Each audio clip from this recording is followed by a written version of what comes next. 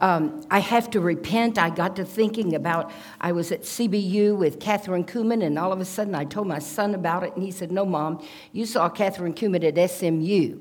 So I want to make that clear. Pastor Charles has so blessed us, and out on the table are these incredible CDs. And much of it is the music that we have joined in with this incredible praise team. And if you miss that opportunity of sowing into his life and his ministry, you will miss a great blessing and an opportunity. So that's on the back there. And I just wanted to plug that because very seldom do I run across a praise and worship leader that is not trying to impress or perform, but literally is trying to enter into the presence of God and bring God's people with them. So I think we ought to honor that.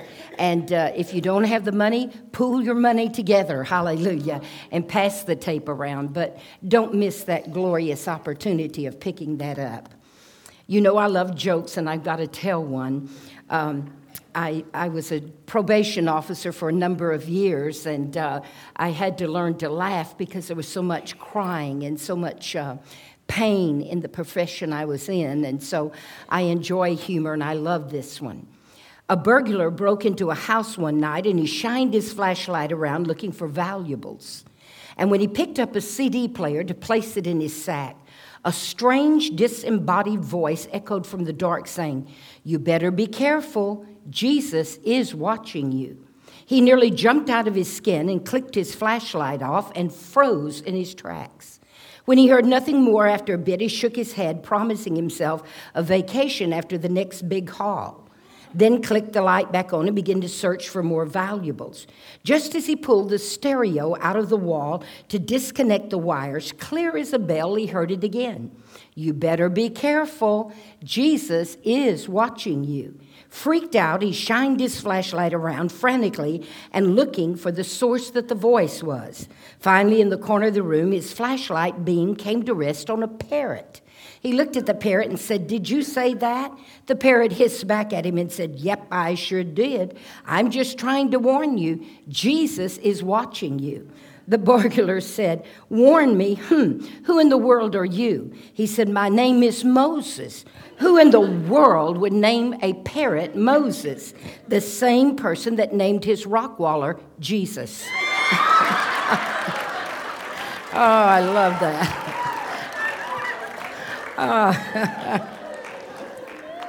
Oh.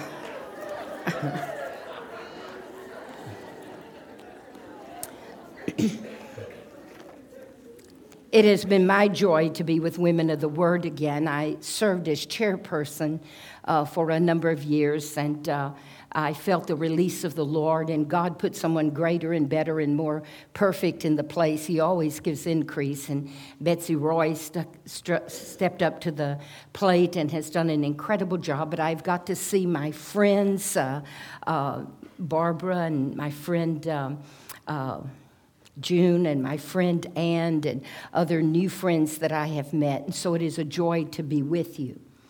We have been looking at unspeakable joy, but we have come to the conclusion that no matter how it has been expressed by the speakers who have done such an incredible job of revealing to us these words through teaching and preaching and prophesying, that we realize that joy unspeakable comes from the indwelling of the presence of this incredible God. And if we do not know God and we do not have his presence, then we will never know joy in the depth that joy is talking about. Because joy is not ruled by circumstances, neither is it ruled by facts that come in life, but joy is ruled in knowing that no matter where I am, God is in control. So we have looked at this unspeakable joy.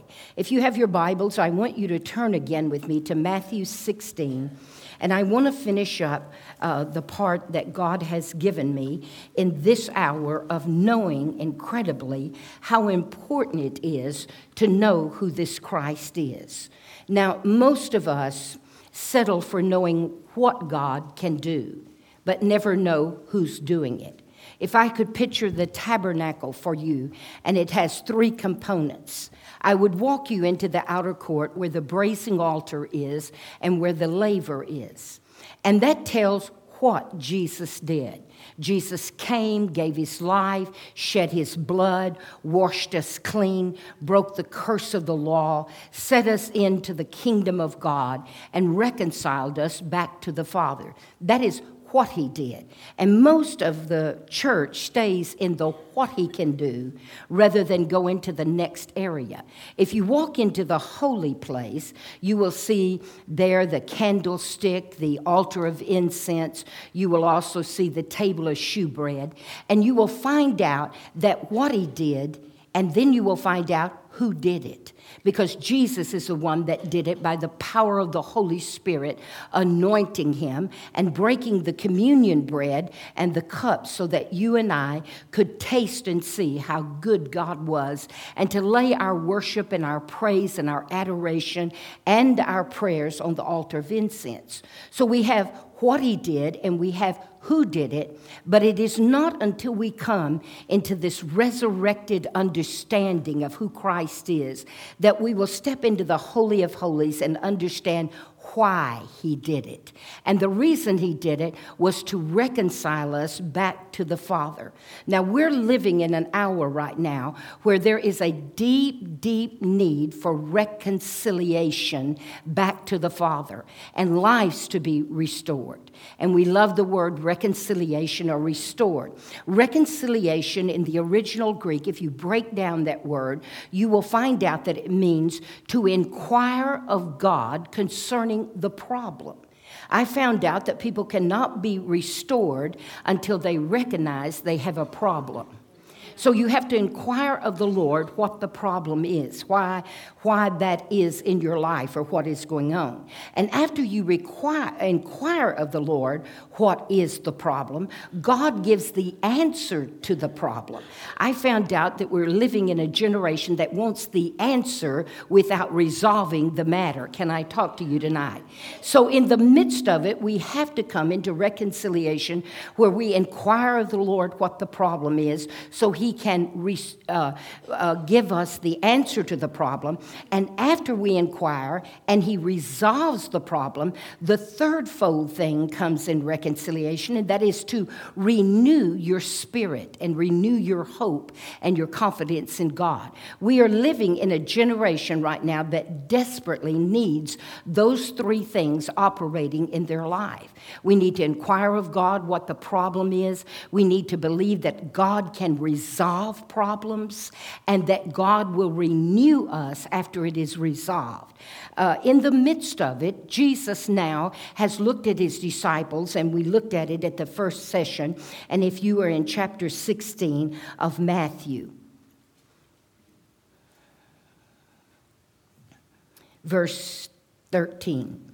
And Jesus came to the district of Caesarea Philippi, and he asked his disciples, "Who do people say that the Son of Man is?" And they said, "Some say John the Baptist, and others Elijah, and others Jeremiah, or one of the prophets." And he said to them, "But who do you say that I am?" And Simon answered and said, "You are Christ, Christo, the anointed one, the very life of God that comes from a living God." And Jesus answered and said, "Blessed are you, Simon Bar-Jonah, for flesh and blood did not reveal this to you, but my Father who is in heaven. And I tell you, you are Peter, and upon this rock I will build my church, and the gates of hell shall not prevail against it. And I will give you the keys of the kingdom of heaven, and whatever you bind on earth shall be bound in heaven, and whatever you loose on earth shall be loosed in heaven." And then he strictly charged the disciples to tell no one that he was Christ. And from that time on, Jesus began to show his disciples that he must go to Jerusalem and suffer many things from the elders and the chief priests and the scribes and be killed, and on the 3rd day he would rise from the dead. And Peter took him aside and began to rebuke him, saying, Far be it from you, Lord, this shall never happen to you. But he turned and said to Peter, Get behind me, Satan. You are a hindrance to me, for you are setting your mind on the things, you are not setting your mind on the things of God, but you have set your mind on the things of men. And then Jesus told his disciples, If anyone would come after me, let him deny himself and take up his cross and follow me. For whoever shall save his life will lose it, but whoever loses his life for my name's sake will find it. For what will it profit a man if he gain the whole world and forfeits his soul? Or what shall a man give in return for his soul? For the Son of Man is going to come with his angels in the glory of the Father, and he will repay each person according to what he has done. Truly I say to you that there are some standing here that will not taste death, but they shall see the Son of Man coming in his kingdom. And after 6 days, Jesus took with him Peter, James, and John, the brother, and led them up to a high mountain by themselves. And he was transfigured before them, and his face shined like the sun, and his clothes became as white as light. He was transparent.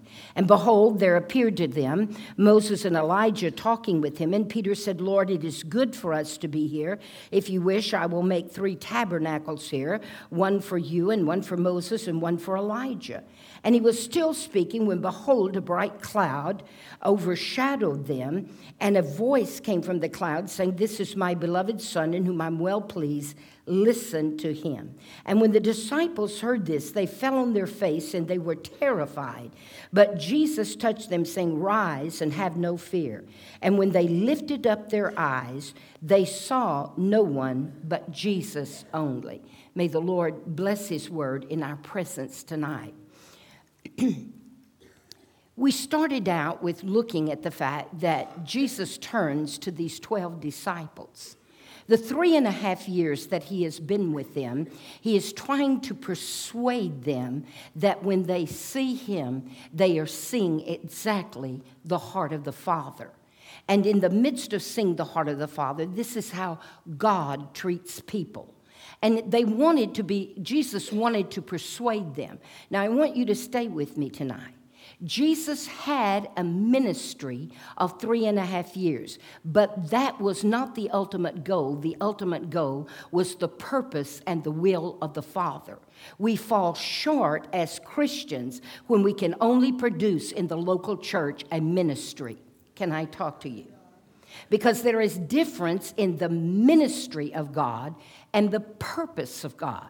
And again, we use this word so many times, purpose, and we don't even know what we're saying. But purpose to me means that God reveals his mind, his heart, and his will. And suddenly there is something higher than just having a ministry. The higher calling is when I walk away, did I do my Father's will?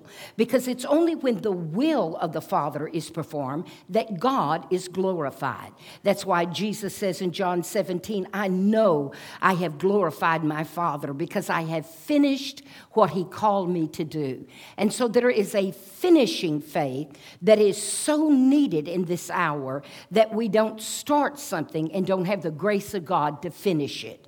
So in the midst of it, Jesus asked, who do men say I was? We looked at that and we broke it down to realize that men always have an opinion, but it really shook my heart to realize God is not interested in church folks' opinion. Come on, we need a revelation. So many times we sit and we think revelation is the opinion that someone gave us when Jesus turns around and says, I hear the opinions of men, but who do you say that I am? It is important that you know who God is in your life and who the Son of God is, because when you leave here, you have to face the world, you have to face your family, your children, you have to go back into your local church, you have to serve there with a servant's heart, and you must know who Christ is to you. So in the midst of it, Peter confesses that you are Christ, the Son of a living God. He confesses that he believes that Jesus is the Messiah and that he is the fulfillment of all that the prophets had spoken of in the Old Testament. And so every question has to come to us somewhere in our walk, and it has come to me on numerous occasions. Who is this Jesus really to me? Is he just church going? Is he just a ministry? Is he someone that I just call out to when I have a great need? Is he someone that I just want to add to my life and be involved in some extent to my life, but I never have the revelation where he becomes my life? Because the scary thing is, the devil is the angel of light. Can I talk to you tonight? The angel of light is a false revelation and a false security to make the church people believe that adding Jesus to their life is more than enough. And I want you to know you'll never overcome hell when he is added to your life. It is when he becomes your life that you can conquer hell.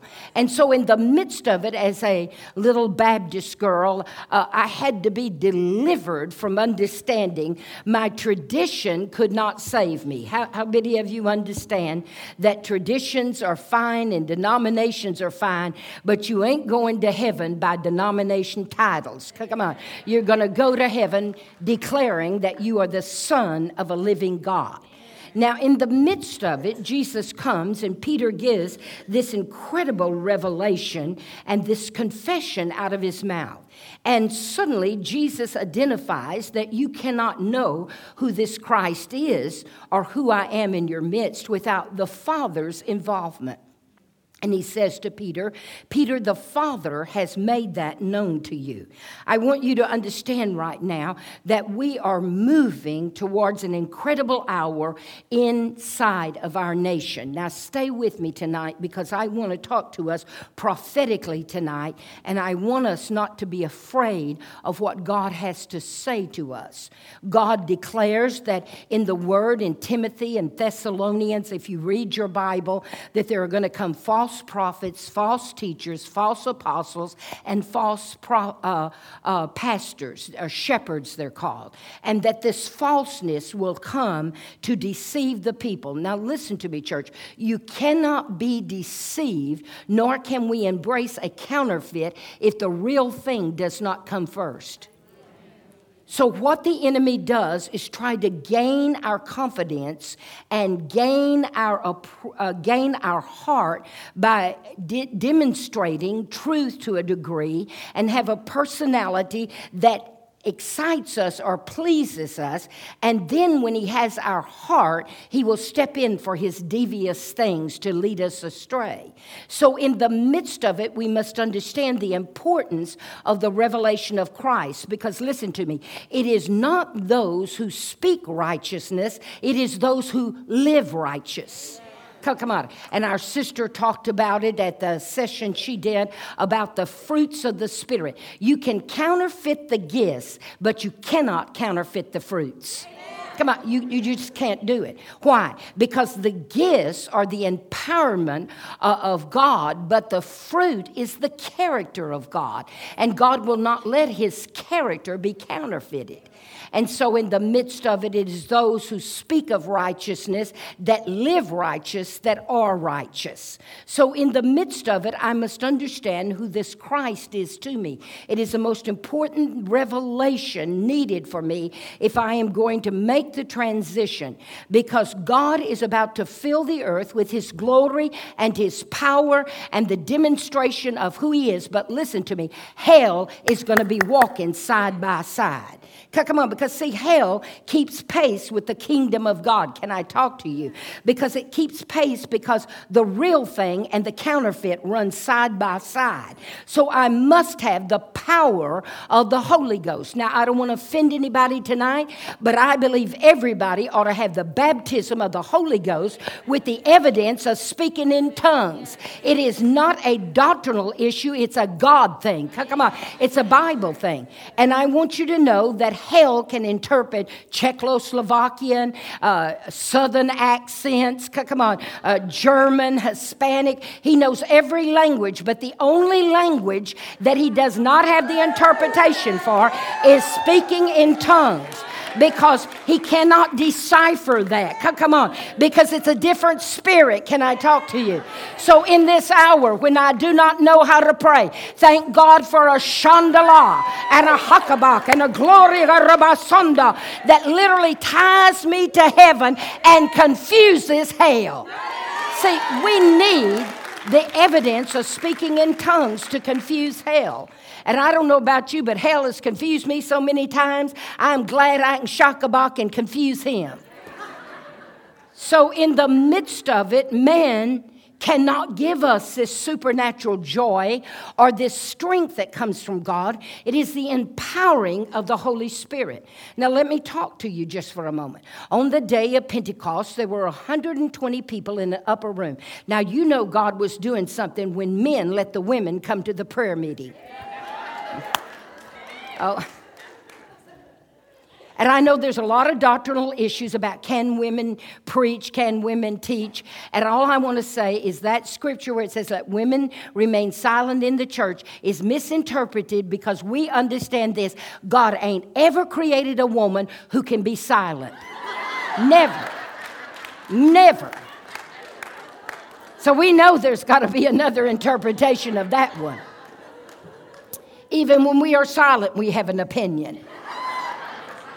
So in the midst of it, they are in the upper room. The power of the Holy Spirit comes upon them. They're in one accord, and the heavens open. It is a kairos moment. Kairos means when you cannot get to God, but you are waiting on God, God opens the heaven and descends down upon the situation. See, we need a kairos moment right now where we don't know how to get to this God and really hear or see or do what he wants us to.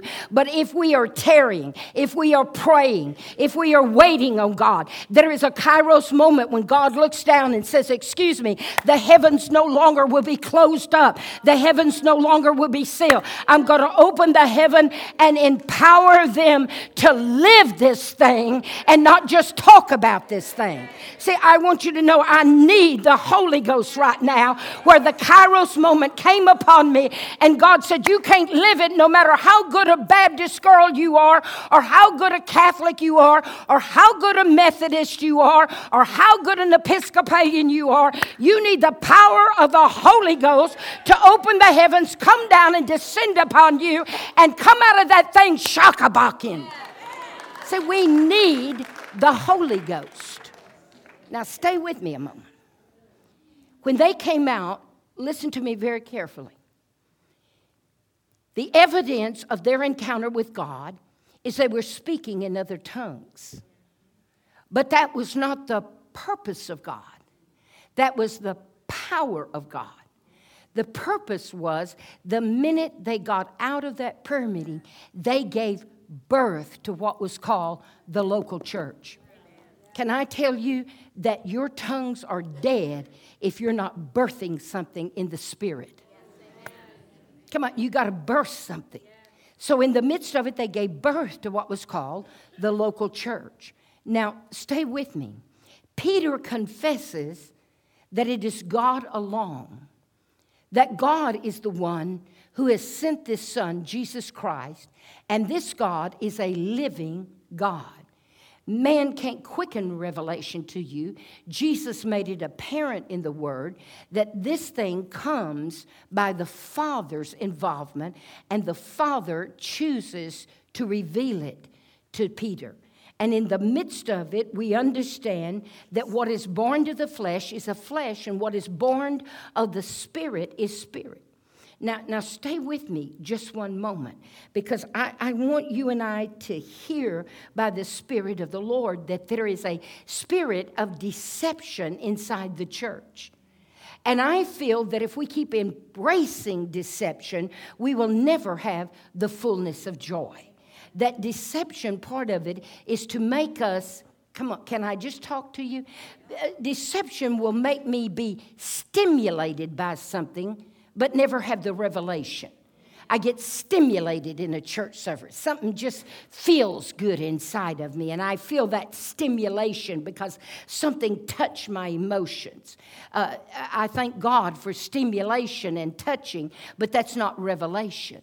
So a whole lot of Pentecostal people, can I just talk to us, will come into a service, feel stimulated, and know that moved me, and that song moved me, and that message moved me, and someone touched me at the altar, and it stimulated something and touched something in my emotions, and we think that we have had an encounter with God. Can I just talk to you? We may have had an encounter with God's Spirit that is stirring something so that we can press through to break through to have an encounter with God. And in the midst of it, Peter has an encounter with God. There is something that when this question comes, the voice of the one who caused him to put his fishnet down and leave his business and walk and follow God. See, we're never called of God until we're willing to give up something and follow God. Can I just talk to you? Because Peter dropped his nets. We just read that, but listen, that was his livelihood. That was the only thing the boy knew. And when he heard the voice of God, he dropped it and he followed God. And that same voice is now saying to Peter, "Who am I to you, Peter?" That piercing voice that caused Peter to just have a total turnaround in his life. That piercing voice that came to you and I when we heard something say, "You must be born again." That piercing voice that came when our life was all out of disarray, whether we were 8 years old or 9 years old. Because listen to me, without Jesus, your life is a mess. Come on. It doesn't matter if you're 5 years old. It doesn't matter if you're 10 years old. It doesn't matter if you're 30 years old. You can't live this life without God's involvement. And that voice came to me. I was 8 years old. I can tell you, I was sitting on the third pew in my Baptist church, and Brother Rose was holding a revival, and he said, "You must be born again." And in my childlike simplicity, something began to pull on my heart. I had no idea what that meant, but tears started rolling down. I was stimulated inside. Something touched me inside, and I began to make my way down the aisle to the front of the church. And I never will forget, Brother Rose looked at me and said, "What is it that you want?" And I said, "I want that Jesus that you're talking about to help me." Now, I didn't have any trauma in my life. I was not abused like Barbara Benton. I had a protective father. I didn't go through any great trauma that God had to come and rescue me at 8 years old. But I want to tell you what, sometimes we miss this incredible Jesus because we're so self-righteous, we don't think we need delivering and saving like the drug addict, like the prostitute, like the homosexual. But I want to tell you what, there's nobody getting in heaven that doesn't know salvation. We must be born again. So in the midst of it, Jesus came. Many times he came this weekend to stimulate us by his touch.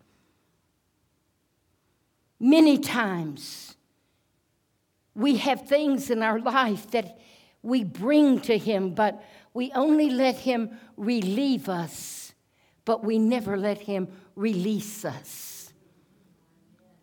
See, I'm tired of coming to the altar with my sin and strongholds that are in my life and reaching out to Jesus and Jesus just touching me. Come on, church, I want to pull with you tonight.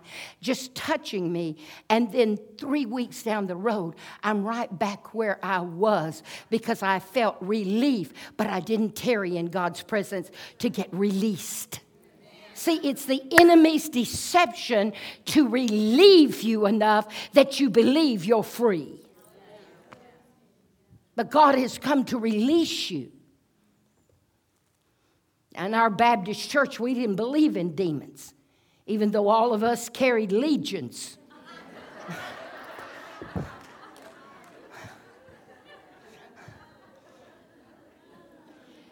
And when the Holy Ghost came to our church, a woman suddenly started going across town to an Assembly of God church. Now, I want to tell you why. Assembly of God churches can mess Baptist folk up.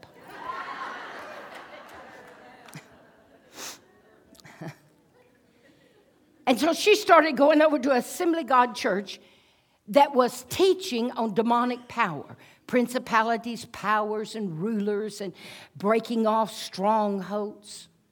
See, God wants to break strongholds off of us. And they're broken off by the revelation of who Christ is. You know what a stronghold is? Can I just give you a little class just for a moment? A stronghold is any opposition that stands opposed to the will of God and so presses and oppresses you that you begin to accept it as unchangeable. That's a stronghold. Come on, it's that thing that is assigned to oppose the will of God, to oppress you and depress you, and so press up against you that you live finally accepting this thing is unchangeable. At any time that you believe God cannot change you, you have what the Bible calls a stronghold. Come on, and strongholds have to be broken and delivered from. Now, I don't know about you. It changed my theology about deliverance. Come on, how many of you know if you want to be free, you got to believe in deliverance? Come on, just smile at someone and say, amen it, because she's talking about you. Come on. So in the midst of it, God has come to set us free. Now, this little Baptist lady came back to our church and convinced our pastor. We had only been baptized in the Holy Spirit just a short amount of time. And she came back to our little Baptist church and convinced our pastor that we all needed deliverance. Now, do you know how confusing it is when someone gets up and says, all of you have demons? And we're like, we do? And she says, a whole church needs deliverance. And then she turns around, doesn't miss a beat. And you too, Pastor. And I'm like, oh my God. So she said, Tuesday night, we're all coming to church. And anybody that wants deliverance will come. Those who love their demons will stay home.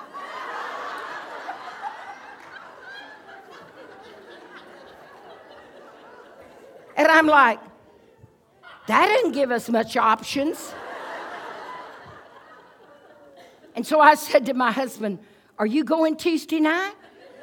He said, no, I am not. I'm Baptist. And I said, well, I think I'm going just to see what's going on. See, don't we love that? We don't want anybody to know we have a need. We're just spying out the land. So I just wanted to see what was going on.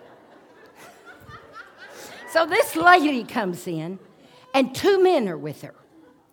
And they have discernment. Now, you know they have discernment when they squinch their eyes. Say, you cannot have discernment unless you get this down. And so they're looking at all of us with squinched eyes. And one of them just stares at me, and I thought, oh, my God. I said it again. And they said, we're going to call out spirits. And we are passing out Kentucky Fried Chicken buckets. And so everybody gets a Kentucky Fried Chicken bucket. And we're all standing there, Baptist, squinched eyes, Kentucky Fried Chicken bucket. And they said, when we call those spirits, you spit in your bucket.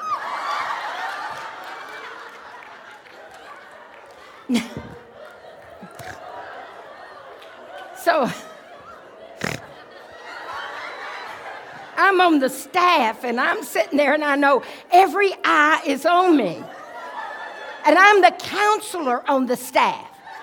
I've got a psychological understanding. I have a degree in psychiatry. I am sitting there with a Kentucky Fried Chicken bucket.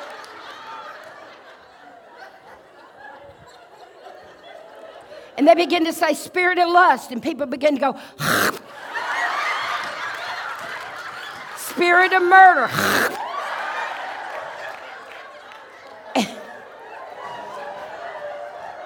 And they were spitting in this bucket. And I'm sitting there with my Kentucky Fried Chicken. They called out horoscope. I had never looked at a horoscope in my life. But the little guy came over and I went, I just spit. And the reason I did is if you didn't spit, they'd hit you on the back and say, in Jesus' name, loose them. And I didn't want to be hit on the back, so I went,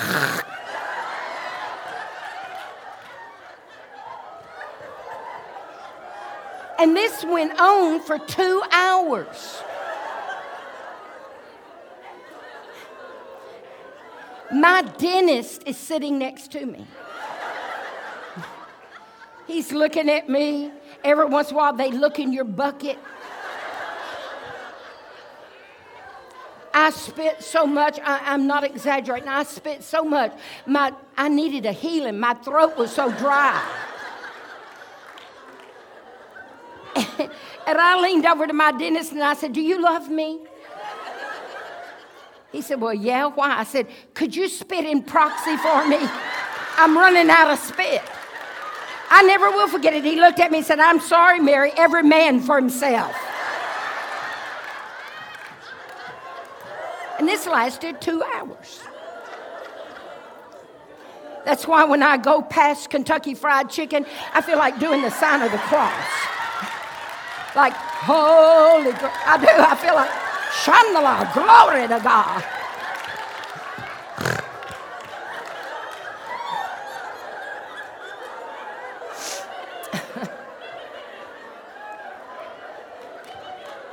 But I got out to my car when that was all over, and the first thing that came out of my mouth was, thank God my husband didn't come. And there was a knock on my window, and I rolled it down. My dentist is standing there. He said, let's make a vow with each other. I said, okay, what is it? He said, I won't tell if you won't. I said, give me a high five. And he stood there and he said these words to me, Mary, there has got to be a better way. Now listen, as ridiculous as this sounds, God delivered people that night. I mean, it was amazing. People who had problems with lust, and people who had problems with lying, and people that had problems with temper had spit in that bucket, and they had walked out, and God was totally delivering them, and they never went back. But there is a revelation that causes us not to have methods, but through the message, he becomes Christ, the Son of a living God. Now, I'm not against people coming down to the front, laying hands on people, binding spirits, because that's part of the anointing that we can bind and cast out devils in Jesus' name. But in the midst of it, the revelation had to come to us that God was not just the delivering God. You've got to know why he wants to deliver you. And if you know why he wants to deliver you, you will not hide those things by spiritual pride or just self-righteousness, or you're afraid that someone will know what you have to be delivered from. I love hearing Barbara minister because of the transparency of what she had to be delivered from. And your real testimony is when you can talk about it and don't care if anybody votes for you. Come on, you just know you have heaven's approval. So Peter is standing there and he says, Peter, upon this rock I will build my church. Your name is Peter. That word means Petros. You're a little pebble.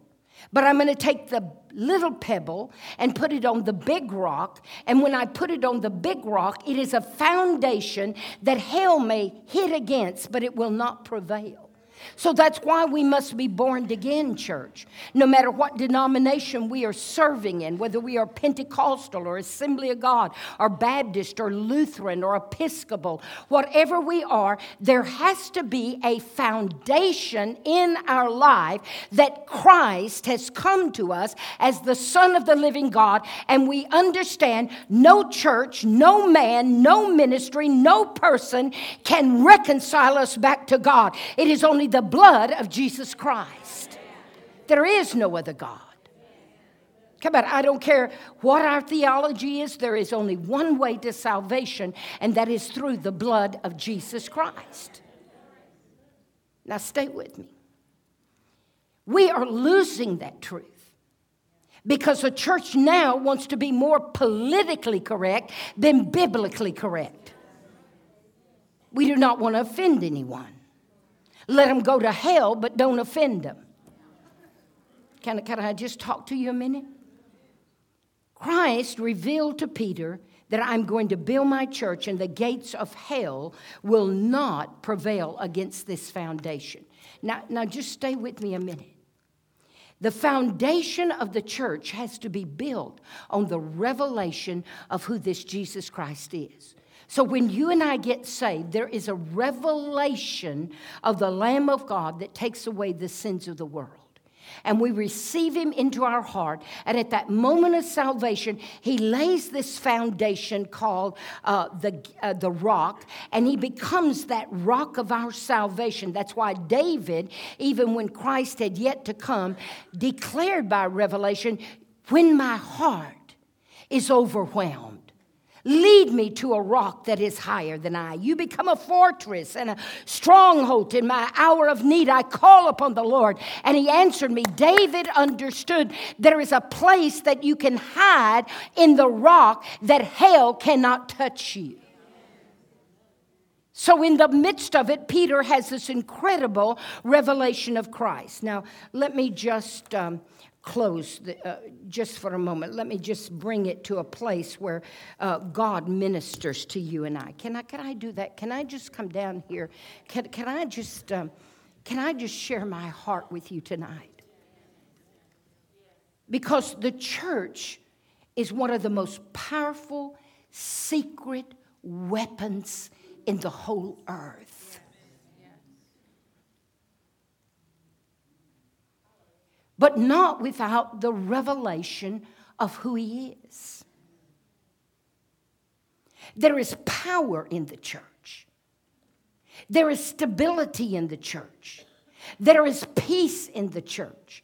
There is healing in the church. There is salvation in the church. There is deliverance in the church. Everything that society needs right now cannot be found in any institution but the church of the Lord Jesus Christ. It is impossible. We may touch lives, but we cannot transform them if they are not born again, submitted to God, and come into what is called the local church. So we are a powerhouse.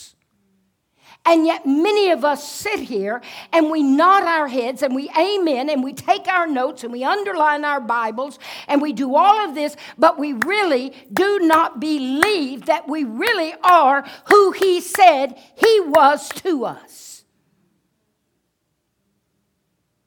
So it goes back to the question, who is this Christ to you? Because my answer to you tonight is he won't be any more than you allow him to be. Come on, if you'll allow him to be Christo, Christ, the anointed life of God, then he will invade your life and my life and transform us into what we are supposed to be.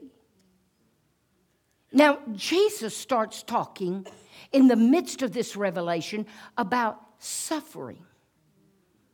I have found out you don't get many bookings if you talk about suffering. Because folk don't want to talk about suffering. We like to sing the old Presbyterian hymn, Jesus paid it all. We just think, well, he's done it all. There's not going to be any suffering to me. But he turned around and he said, I am going to suffer at the hands of the elders. What's new? No, anyway. If pastors were here, they'd go, amen. The chief scribes and the Pharisees. In other words, the religious people are not going to understand who I am, but I did not come to fit into their religion. I came to deliver them from it so they could fit into my kingdom. Amen. Now stay with me. So he began to say, I'm going to suffer. Why? Because there's always opposition inside religious institutions against who Christ really is. Because, see, we're just like the first question. Who do men say I am? Denominations choose what they want to believe. Come on. And all denominations have a part of a truth. Come on, right now, the Catholic Church, some of you might say, well, ain't nothing going to happen in the Catholic Church. Right now in the Catholic Church, there's all kinds of exposure right now. You know the news media of altar boys who have been molested. Now that they've grown older, they remember the molestation that happened. How did that happen? Come on, church. They took communion every day. They kept breaking the bread. They kept drinking the cup. They kept believing it was the Lord's table, no matter what other things were added to it. And they kept eating enough of Christ that Christ started pushing up everything that was wounding them and hindering them and stifling them. And suddenly we have the media that's covering this because the Lord's table pushed that thing up and said, you'll not always go through life in bondage. Come on, every denomination has a truth. If you're a Baptist, I guarantee you will get saved more than once. You'll have water baptism till you're like a wrinkled up prune.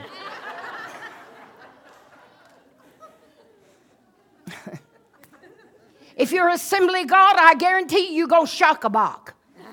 Come on, and everybody's going to look at you till you shock-a-bach. And they're going to drag you down the altar and put their knee on top of you and say, pray through, shock-a-baka-baka-baka-baka. Come on, every church has a truth. So in the midst of it, there are persecutions, come on, that come from within institutions if we don't have the full revelation of who Christ is. Because we will always fight against what we don't understand. Oh, y'all ain't hearing me. So Jesus said, I'm here, and I'm going to have opposition. Because when I show up in the house, they have truth. They love me, they love God, but they need to know who I am, what I did, who did it, and why I did it. And I'm going to have to push against some things that are fearful inside the hearts of people because they don't understand it. Now listen to me, church. Just because I don't understand it does not mean it isn't truth.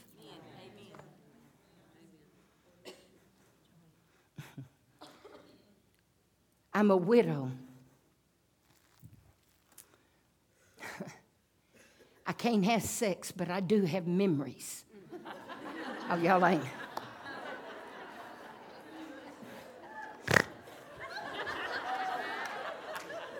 Come on, I tell you, that old Baptist hymn means more to me today than it ever has. Precious memories, how they linger.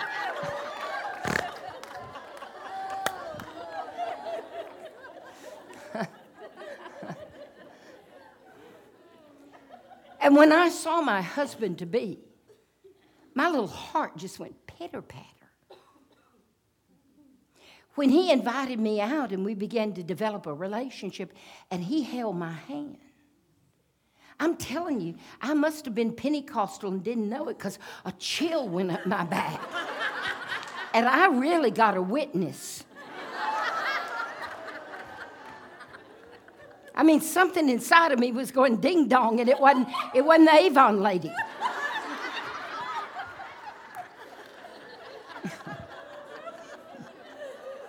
And the boy could kiss. Jesus. I mean, he'd get his little lips on mine. I wasn't thinking about the Song of Solomon, kiss me with the kisses of your lips. I'm thinking, I don't want his lips, I want your lips. And there was something that excited me. And I married him. I was so excited. Because I married him because I thought, now we can do what we want to do that we couldn't do when we weren't married. Or at least some of you ought to know you weren't supposed to be doing it. And so I married him. Whew. Precious memories. It was great. I mean, it was exciting. I was born for this. He was born for that. I mean, it was exciting. It was good. How many of you know Christians ought to have good sex? Oh, I'm going to lose some of you. Come on, you ought to be having good sex. And you know why? God created sex, and everything that God creates is good. Come on, the only time sex isn't good is when you're not in covenant relationship. So you ought to have good sex. I mean, it doesn't matter if he's wrinkled and old and gray-headed. He's still your Tarzan. Come on, and you still Jane. Woo! Come on. You know, it ought to be exciting. Even if you're old and have to have dreams and visions, it ought to be exciting.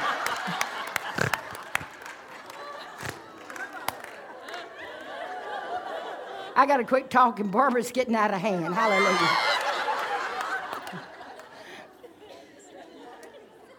But I found out, listen, as wonderful as the physical relationship was, as wonderful as it was being in the house together, there was a responsibility connected to the relationship that none of us understood when we said, I do.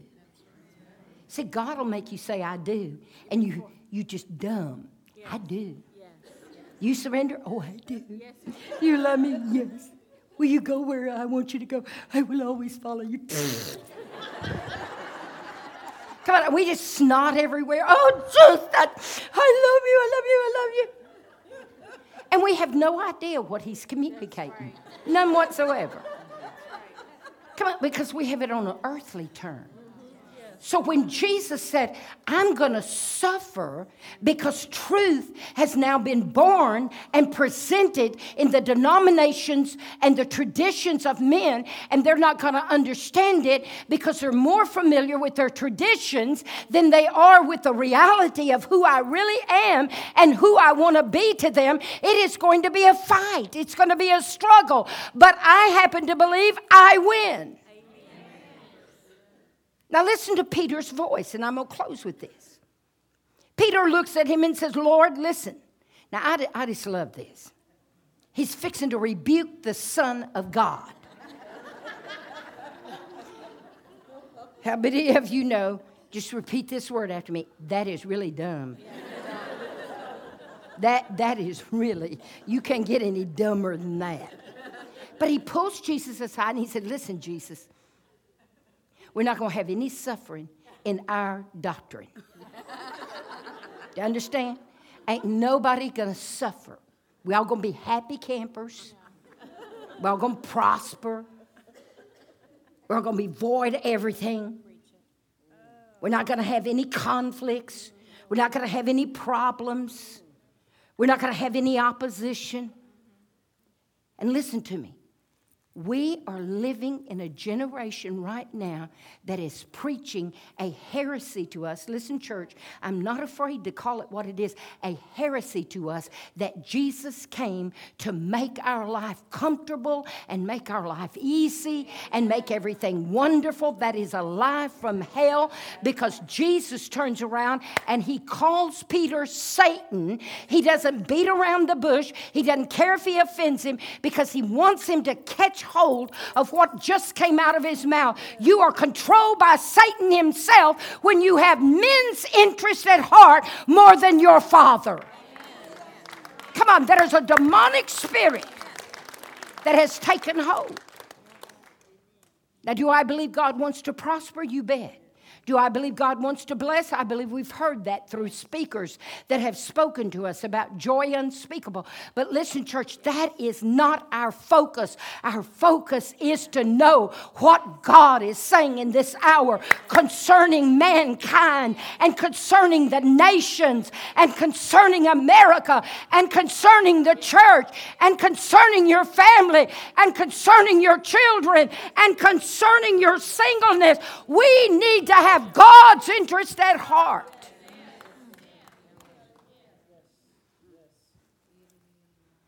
And we live in a society that doesn't want to suffer.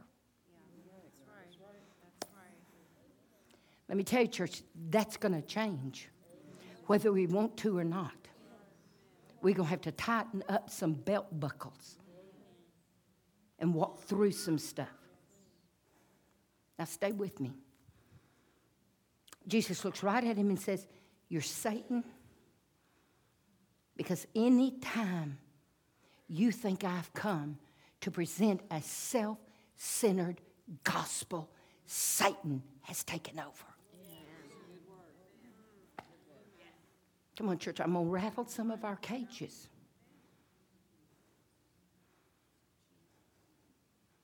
Anytime you think that I came to make it easy, Satan has taken over. Anytime that you are not willing to live the life I've called you to live, Satan has taken over.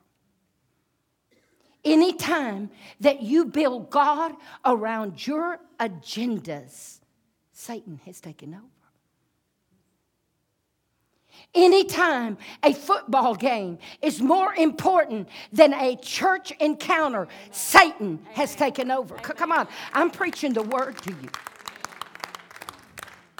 Anytime that you make more investments in your children for them to be popular than rather bring them to church and make investments of God in their life so they can be successful, Satan has taken over. Amen.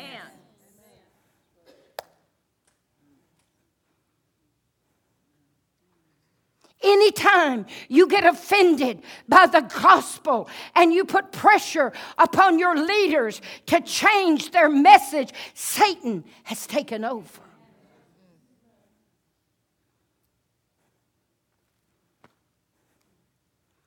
Anytime it's about me and my ministry, Satan has taken over.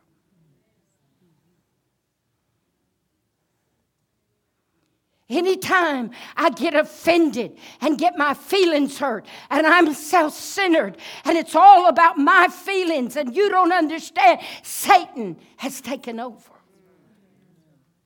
But see, we're afraid to say that to a congregation, that Satan has taken you over. Come on, how many of you know we would have nobody in the church left? Because we want someone to tell us, gain without pain. Now,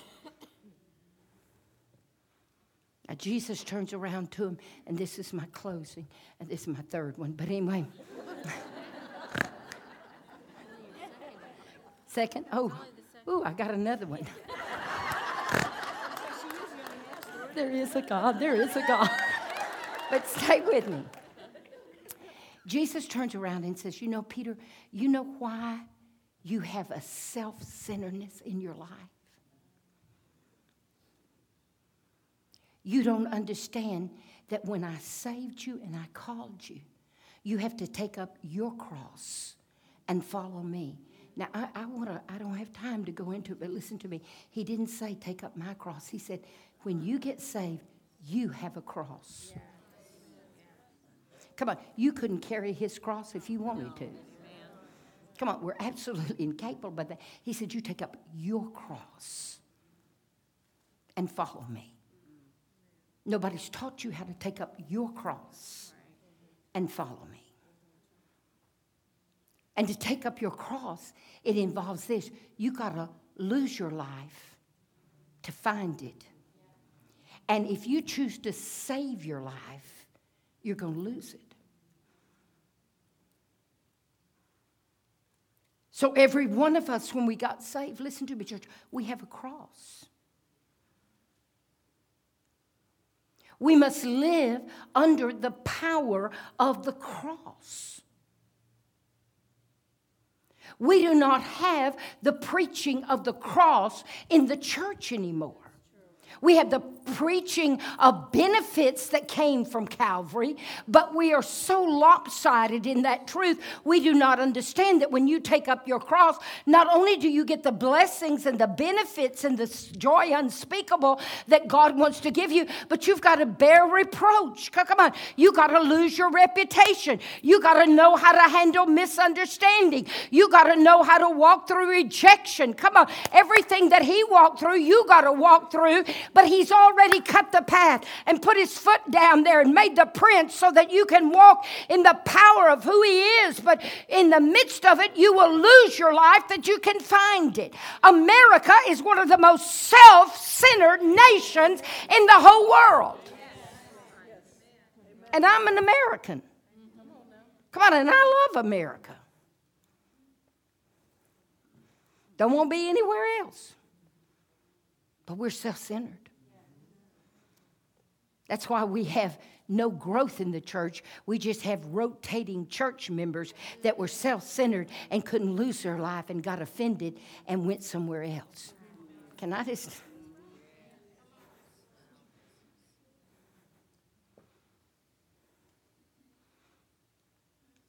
And Jesus looks at him and says, you'll always have man's interest at heart if you don't take up your cross and if you're not willing to give me your life.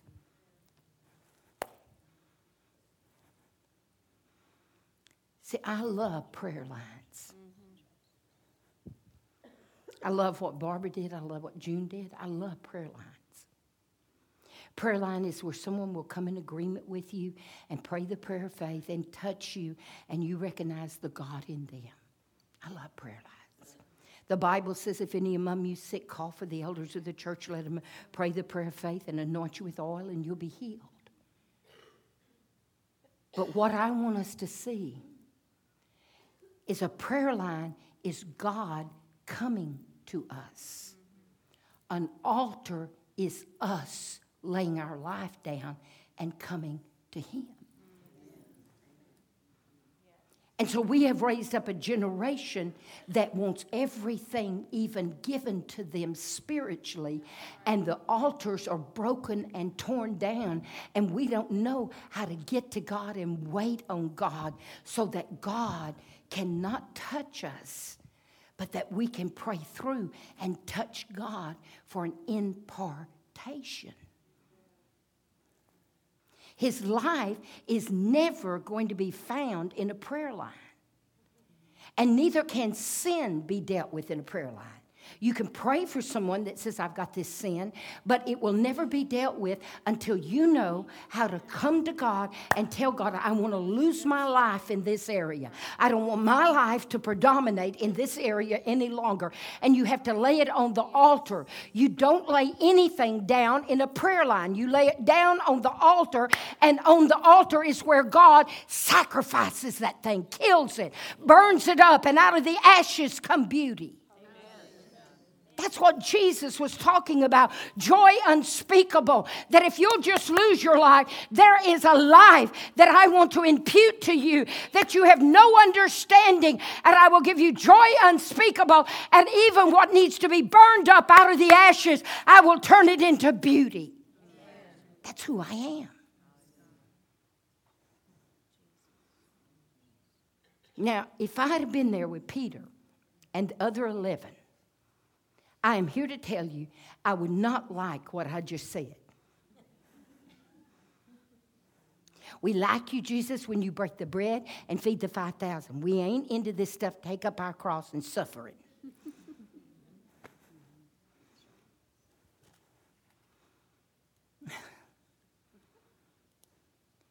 So Jesus, how many of you know Jesus is wise?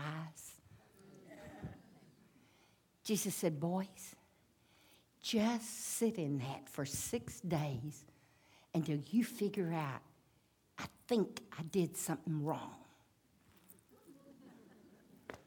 How many of you know Jesus will let you sit in your mess? Come on, until the revelation hits you. I don't think that was what I was supposed to say.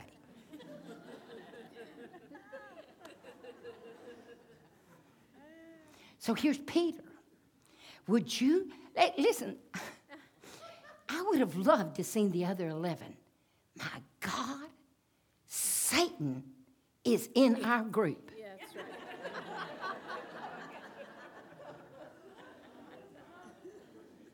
And here Peter is sitting over there. I didn't pass the test.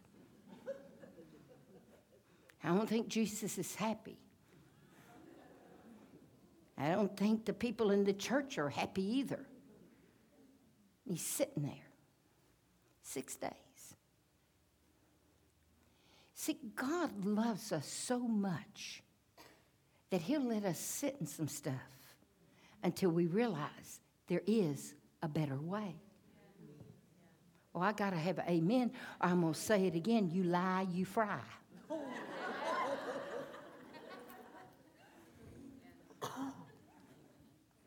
Come on, if you turn to your neighbor and say, Jesus has never done that to me, then I want to see fire come down. Yeah. Like, because God burns up bull. Yeah.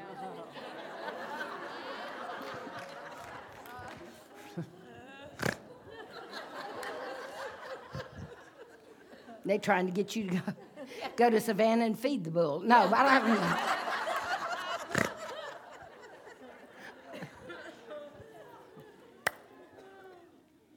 But Jesus turns around and says, Peter, James, John, come on up to the mountain with me and let's pray. Now, I have to laugh at this passage.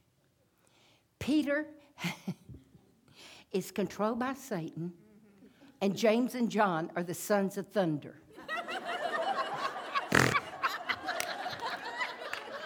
Is that not crazy? Listen, you don't get the nickname Son of Thunder because you're patient and meek and mild.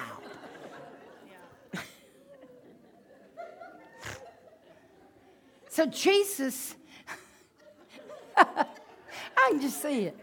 Like, James and John are looking like, we're going to prayer with Satan? This is more serious than I thought. And they go up the mountain, James, John, and Peter. Now, I've got an imagination, and I'm not saying this is scriptural, but in my mind, I can just see James and John separating themselves from Satan and walking up the mountain, stay close to Jesus. Just stay close to Jesus. And you got to understand, I have an imagination. I can just see Peter saying, I promise when I get up there, I'm not going to pray anything.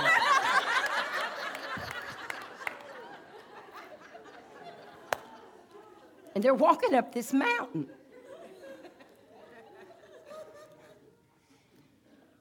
And when they get up there, the Bible says that Jesus was transparent and his garment shone like light.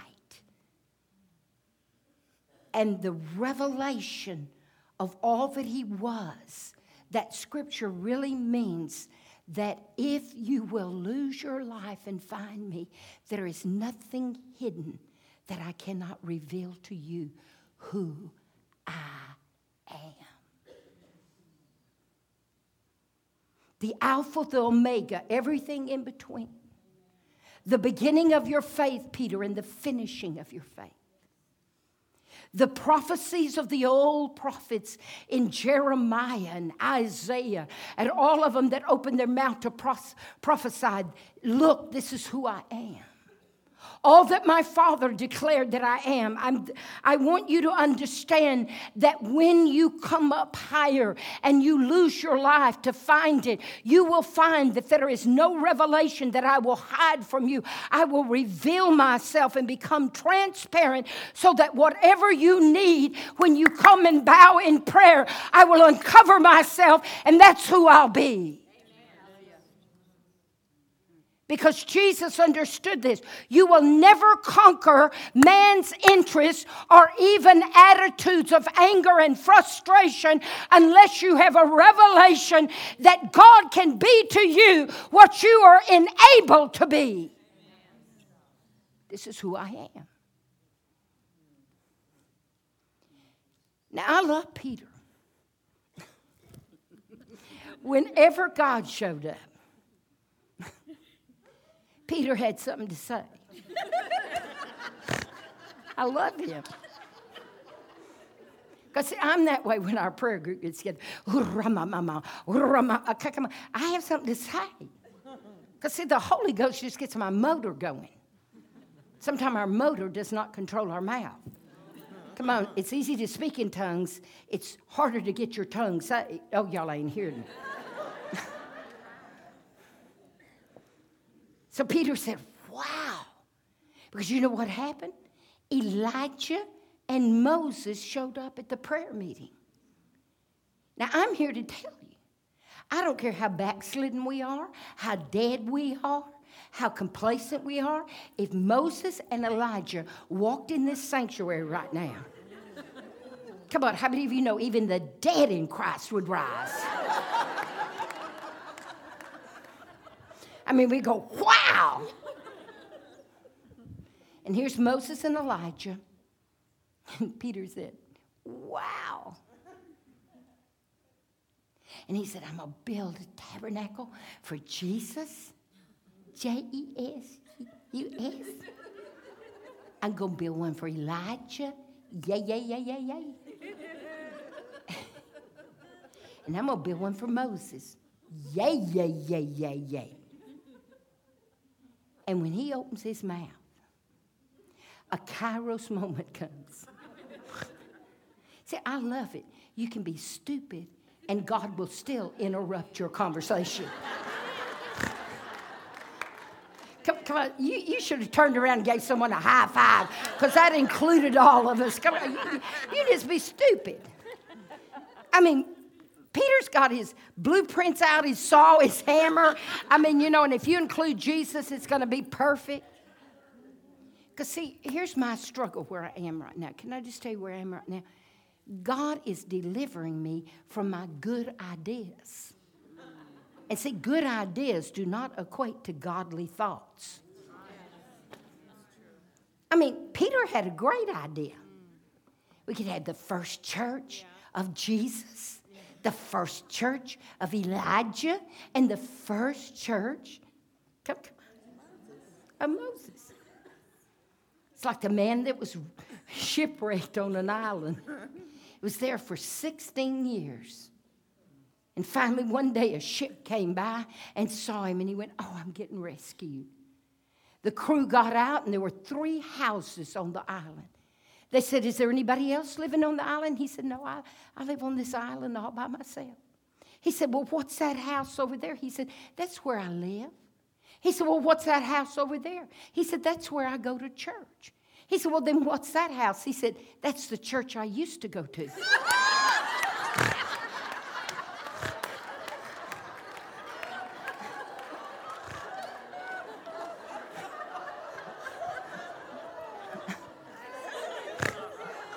That's bad. That's real bad. So the Kairos moment comes. Peter has put his foot in his mouth again. When he was with Jesus, he said, we're not going to have any suffering. Now he's up on the mountain. He's trying to build something. And in the midst of it, the heavens open and the Father's voice comes down. I would have loved to have heard James and John. I'm telling you what, Peter, you ticked off Jesus and now you got the Father ticked off. I mean, you're leaving our church.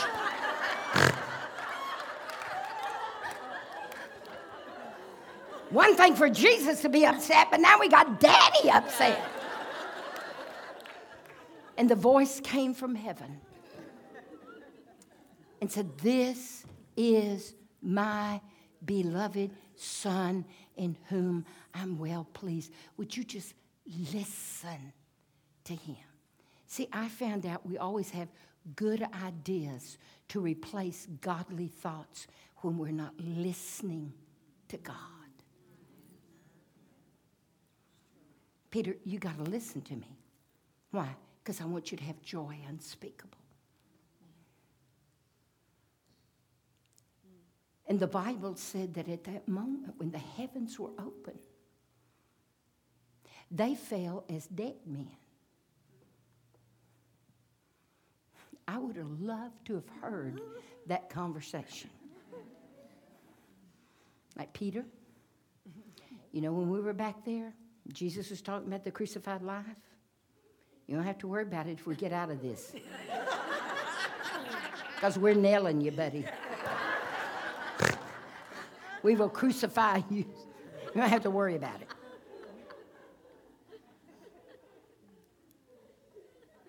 But the Bible said when they fell down, because that incredible voice, that voice that you hear in Genesis that speaks the worlds into existence, that voice that raises up the mineral kingdom and the vegetable kingdom and the animal kingdom, that voice that took the dirt of the earth and formed Adam, that voice that took out of his side a woman, that voice that breathed into man and he became a living being, that voice shook them down to their knees and they fell on their face. And the Bible said that when they got up, they only saw Jesus. Why? Because God was wanting them to get the revelation. He's come to not only be involved in your life, he's come to become your life.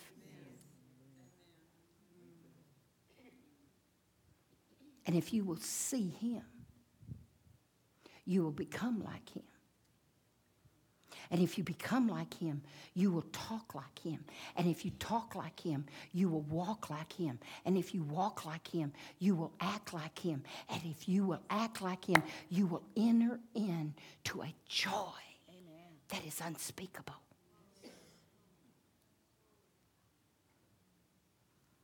And Jesus turned around and said, don't tell anybody who I am. And the Bible said they came down off the mountain, and the minute they came down, they were confronted with a demonic spirit that only Christ could cast out. You leave here. Barbara said it so clearly. A snake will follow you out the door, just like God follows you out the door. But when you're in his presence, you can confront that thing. And we have to come down off the mountain. Because the thing is, up in the mountain, we had revelation by his word this weekend, heard it expressed all different ways, heard who this Christ was, heard this thing about Paul, heard this thing about joy unspeakable. We heard all of this to come down off the mountain and confront those things that are still tormented because they don't have his presence. That's the call of the church, to be able to confront those things. Now let me close. This is my last closing. What was Moses and Elijah doing up there on that mountain? Because there's plenty of biblical characters that could have been up there. But here we have a man, Moses, who is a patriarch and a friend of God, and he was the mighty deliverer who brought them out of Egypt. And then on the other side, we have Elijah, who was the prophet who did supernatural, miraculous, incredible things. But let me challenge you and give us hope tonight. I believe that any time the number 2 is in the Bible, it institutes a witness. Wherever you see 2 people, God is wanting to witness to something. So here is Moses and Elijah. Now listen to me, church. Moses is a friend of God, did the incredible miracles, took a people out, but became so frustrated with God's people, he could not take them in. And God took him out. Come on, as great a patriarch as this is, Moses will not be able to stand before God and say, I finished what you gave me to do. Come on, that's scary to me. A man who had the miraculous, who delivered 3.5 or more million people out of something, but let God's people continually frustrate him to the point it didn't cost him his salvation. Come on, he's up there on the mountain with Jesus. It didn't cost him that, but it cost him his inheritance and the joy unspeakable. I finished this thing. Come on, God's people can frustrate you and not cause you to lose your salvation, but cause you to lose the inheritance and the joy of saying, I finished this thing.